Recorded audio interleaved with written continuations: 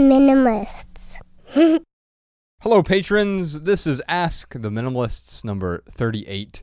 Ryan Nicodemus is out today, but I have our third and fourth string with us. Podcast Sean. Netflix is Jordan. Probably even lower than that.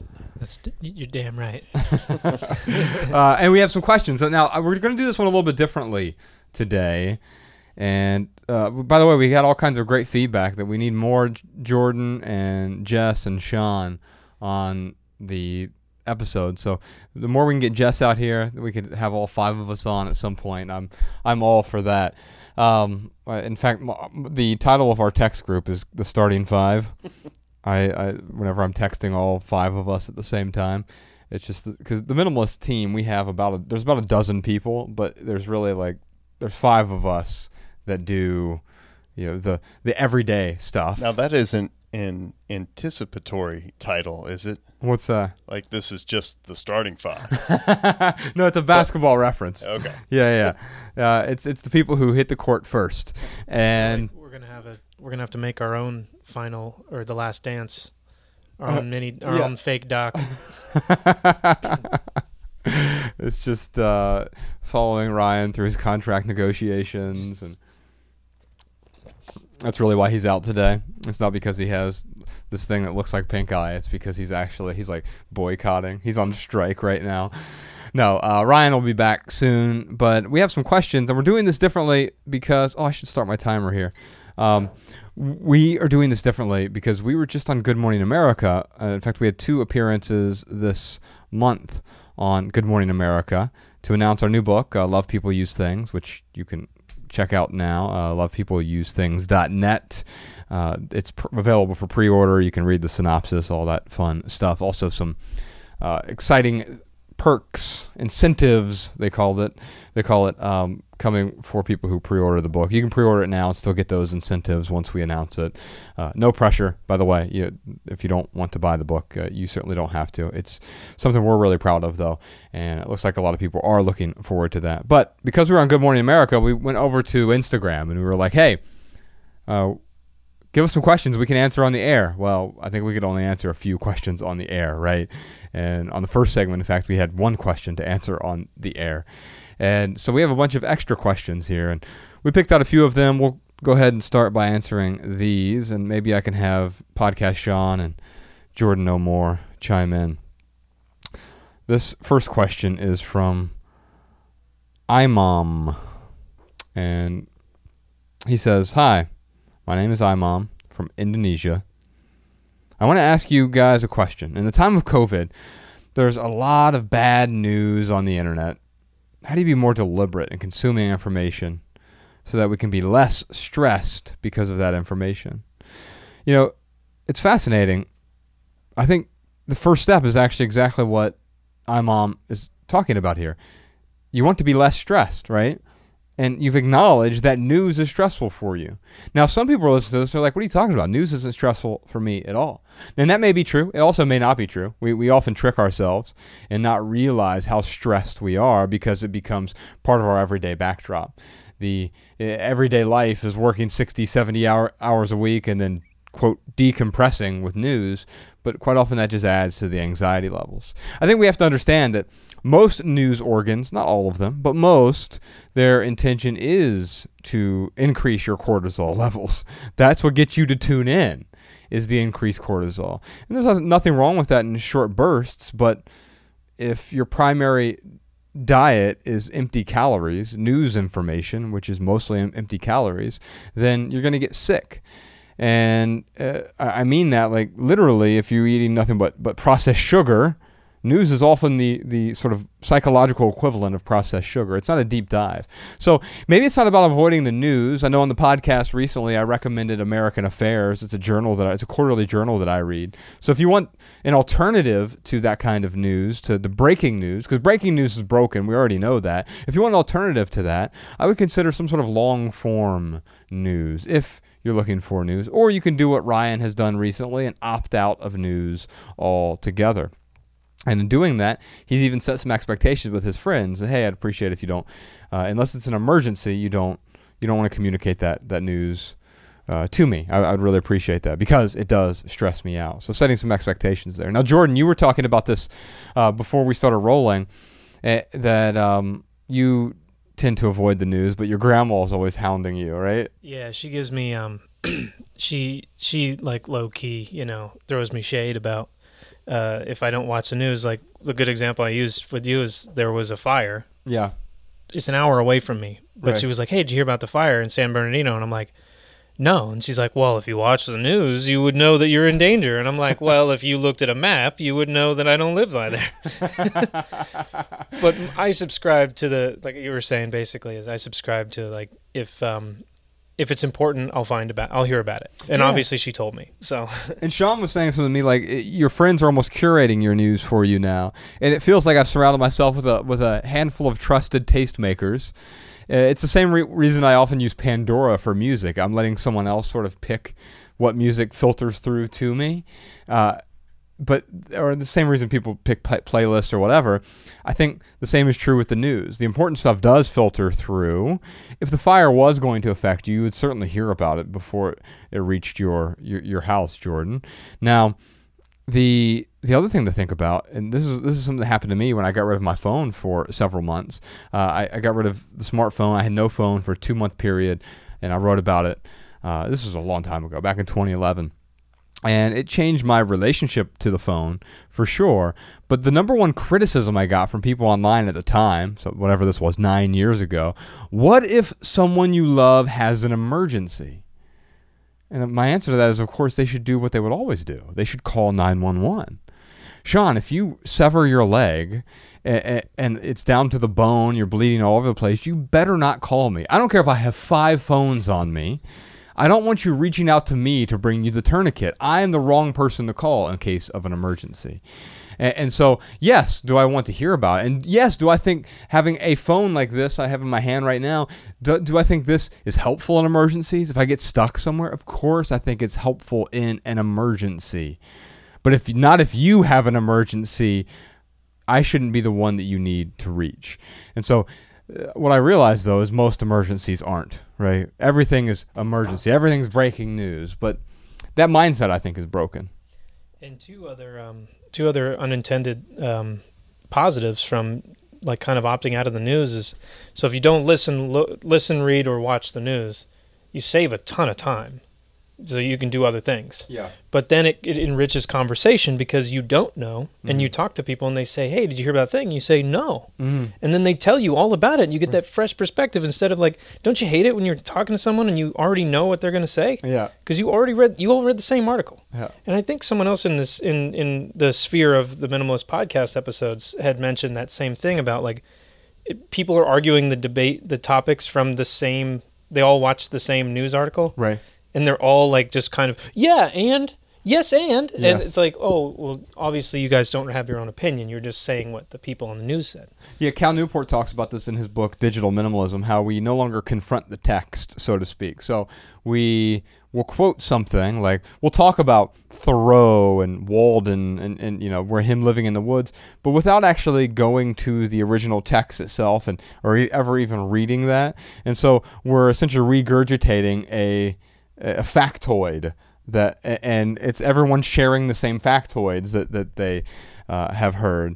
So yeah, I think with respect to any of the news there, if it does filter down to me, it probably is the thing that I want to engage with. In fact, I noticed the same thing when I got rid of the phone. I no longer was I having the ephemeral text conversations, "What's up?" or whatever. It was.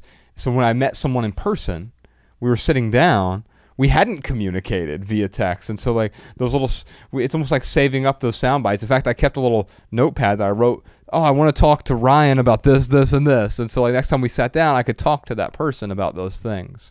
We have a question from SP Babcock.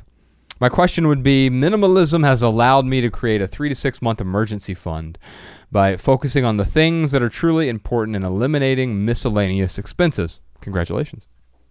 During the COVID-19 quarantine, many families have had to dip into savings or make difficult financial decisions.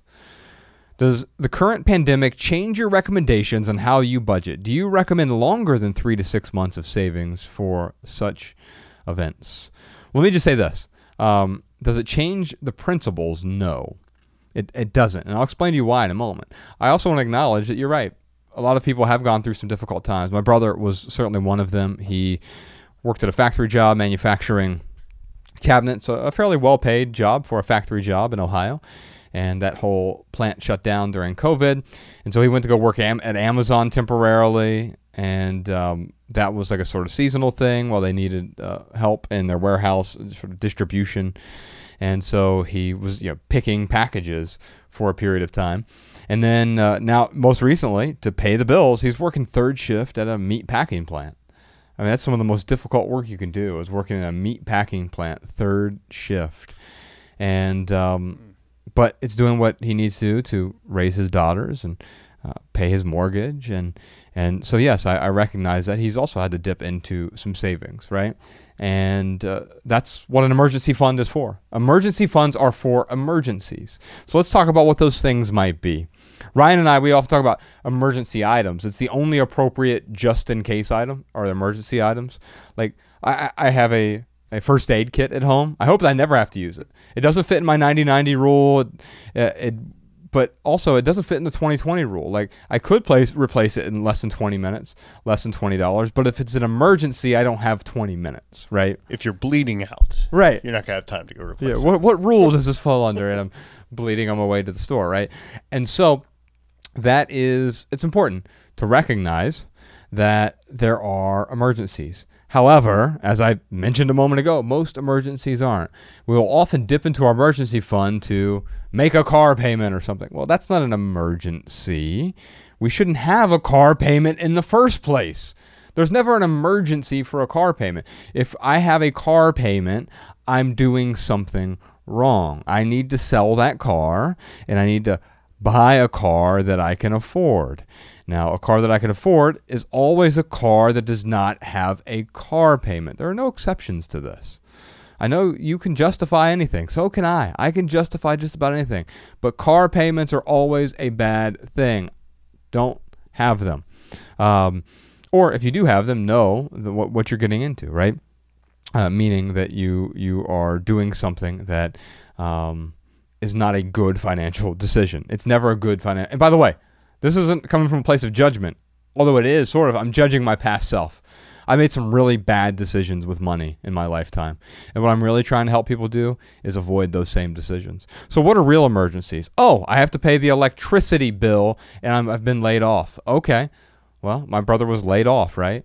Dip into your emergency fund to keep the lights on, to keep the heat on for your daughter, right? That makes sense. Putting food on the table.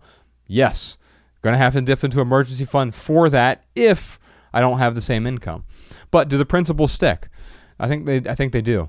3 to 6 months of emergency fund. Yeah, if you can have more than that, ideally you'll have more money saved. It's in the stock market or wherever else. That can be a supplementary emergency fund. An emergency fund isn't meant to sustain you for years and years and years. That's called retirement, right? But you can have retirement savings that, if need be, you can find a way to use that for a period of time if your emergency fund runs out because we have a prolonged pandemic. However, a pandemic doesn't also mean that we can't work, as my brother has demonstrated here perfectly. Sometimes we have to do things that we don't want to do for a temporary period of time, for a season in our life. Not even a week or a month, but sometimes for a year or several years in order to make ends meet. And there's nothing wrong with that. In fact, it's laudable. And I want to applaud people like Jerome and other people who are doing things they don't necessarily want to do, but they're doing things they have to do in order to provide for their family. I had to do this in my 20s when I was trying to pay off debt. I was working a nice job. I had a Lexus, and I was delivering pizzas in it. Now, my priorities were a little messed up. I should have just sold the Lexus, obviously, and delivered pizzas in a Corolla or something similar, right? But I had to make sure that I was paying off the debt. So I had to do something I didn't want to do short term in order to get out of the crater that I was in. I think, if anything, this pandemic is illuminating the fact that debt is evil. And we expect people with massive amounts of debt going into a pandemic whose financial life has been changed. Also, the income part has been changed by the pandemic. My income part has certainly been changed from the pandemic, no question about it. Thankfully, I haven't had any debt. Thankfully, I've had an emergency fund, and I haven't had to tap into the emergency fund, but it is there, and I've made significantly less money during the pandemic, but because I have lower bills. I have fewer bills, I should say, and because I don't have the car payment, I don't have the credit card debt, I don't have student loans, I don't have any debt to pay off, right? I don't have a hole that is getting bigger during the quarantine. It's just that my retirement accounts aren't getting as much put into them during this temporary period of time. All right, we have a question here from Desert Theovism. How many masks should I own? That she says, I'm just kidding. I had some strong negative feelings toward friends and family members who have different opinions and beliefs. Sometimes I feel it's appropriate, for example, regarding the existence of systemic racism or the thoughtfulness of wearing a mask. How do you deal with these strong feelings? How do you manage these conflicts in relationships? I think you have to recognize a few things. One is we're all hypocrites somewhere, right? I'm a minimalist who owns 6 jackets. That's not very minimalistic of me, right? I look at, I wrote this essay recently called Compassion for Hypocrites.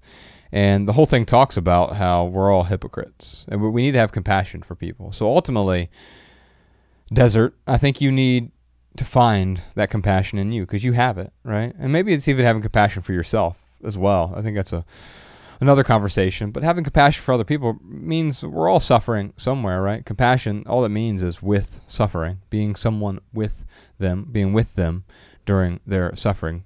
Passion, the root of that is passus, which means to suffer. And so we're all suffering somewhere. You're not going to agree with everyone. Embrace the fact that other people have different beliefs.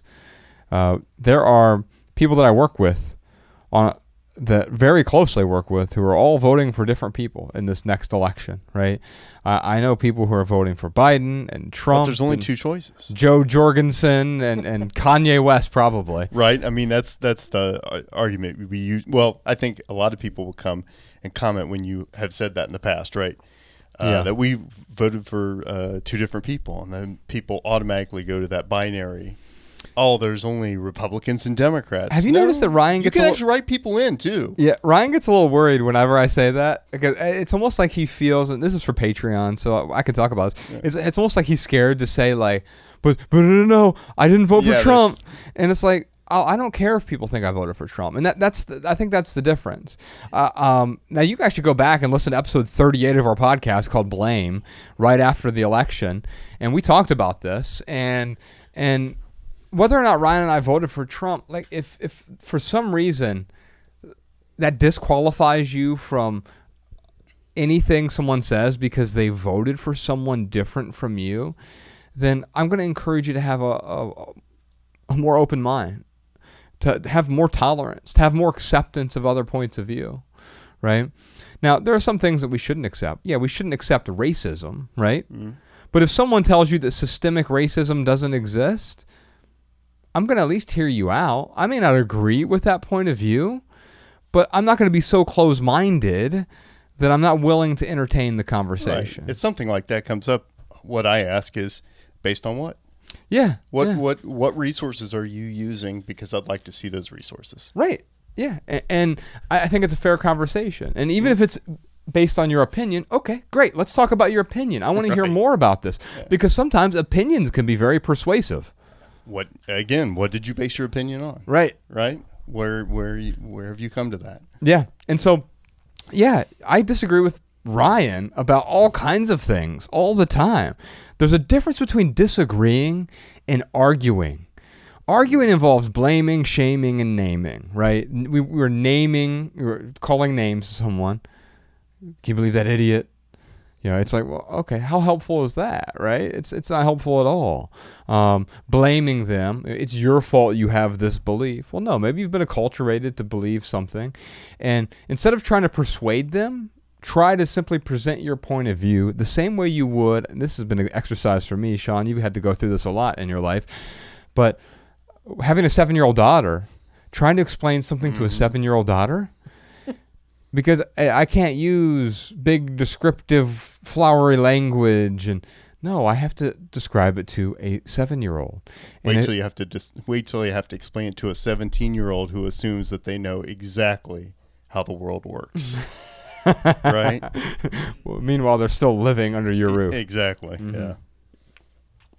Yeah, I mean, the pandemic has exposed some things. What is exposed for me this year has exposed, I think for a lot of people, is there's a lot of anger out there. And by the way, you're acknowledging this. Hey, I have some of this anger here, right? I have negative feelings toward friends and family who have different opinions from me. Guess what? Not everyone's going to share your opinion. Not everyone's going to share your beliefs. That's actually what makes life rich. Imagine if everyone had the same exact culture, same exact beliefs, same exact opinions. My God, that'd be bland. All right, let's move on to Brittany has a question. Hello, my question is, I've tried my best to purge as much as possible during quarantine. However, with the upcoming holiday, I'm nervous about the excess amounts of items I'm going to bring into my house. How do you two typically go about gift giving and receiving during the holidays? Well, longtime listeners know we have 2 rules that will really help out with this. We have the minimalist gift giving rule and the minimalist gift getting rule, which almost sounds counterintuitive. But those 2 rules show you how to better ask and how to better give gifts, intentional gifts. Instead of saying, no, I hate gifts, screw you, bah humbug, it's about what to say yes to. You can find both of those rules for free in our minimalist rulebook, theminimalists.com/rulebook. You can download that. 16 rules for living with less. Nate Crenshaw says, how do you deal with the anxiety and pressure of buying things during a global pandemic, even though you may not need them in the first place? Nate, why the hell are you buying things you don't need? Now, it depends on what you mean by need, right? So, essential, I'm not going to tell you to buy only essentials, right? I'm never going to tell you to buy only that which is essential. Ryan and I believe we have something called the no junk rule. Three different piles. All of your stuff can be put in. Essentials, non-essential, junk. Essentials are the same for most of us. We all need housing, clothing, food. Varies at the edges, but it's for the most part the same. Then we have non-essentials. Those are the things that we don't necessarily, that aren't absolutely essential, but they add a value. They add some sort of value to our lives. They add tranquility or increase our well-being in some way. And if so, great. If we can afford those things, wonderful. Unfortunately, most of our things, 90+% of our things, fall into the third category, junk. Things that masquerade as value adding, but they actually get in the way of that which adds value. And so, how do I deal with the anxiety of buying things I don't need? I don't buy things I don't need. That's even doubly true during a quarantine, because you're now at home more than ever. Our lives have shifted. Many of us are actually working from home now, full time. If that's the case, you don't want to be bombarded with all this stuff, this junk around you all the time. Clean up the house. Let go. Pick up the item. Ask yourself, does this increase my tranquility? Does it improve my well-being? If not, let it go. And then, of course, not buying a thing is letting go in advance. ACM says, yeah, how do I stop from wasting a lot of my budget on takeout? I don't know how. Here's the thing. I've spent less money on food this year than probably any year in the last, and I've been a minimalist for a long time, but I've spent less money on food this year because we're going grocery shopping and cooking at home far more frequently. So how do you do it? That you just don't buy takeout as much. I think that's become just a bad habit that people have developed over this time frame and big city living. Because everyone that knows me, they're like, how do you do it? Because I cook like all 3 meals. I'll cook like from scratch. And like, how do you do it? And you're like, well, I work from home, and the quarantines afforded me tons of extra time. Right. It's not the quarantine that's making you do that. You've just gradually stepped back into that lifestyle and gotten used to it. It's that blaming thing we were talking about earlier. we're blaming a bad habit on the quarantine, whether that is going into debt, whether it's, again, I hate to bring my brother up again, but he's the primary example. Is he never plays the victim ever. I mean, he got laid off. It was a struggle with bills for a while, and he didn't complain about it once. He thought, I guess I'm going to go work at Amazon, shipping packages. I guess I'm going to work at a meat packing plant, third shift. Not like, woe is me. Yeah. And if instead of blaming the quarantine or blaming someone else, it's taking that ownership and realizing this is not going to be ideal. But there might not be a most ideal scenario right now in some cases.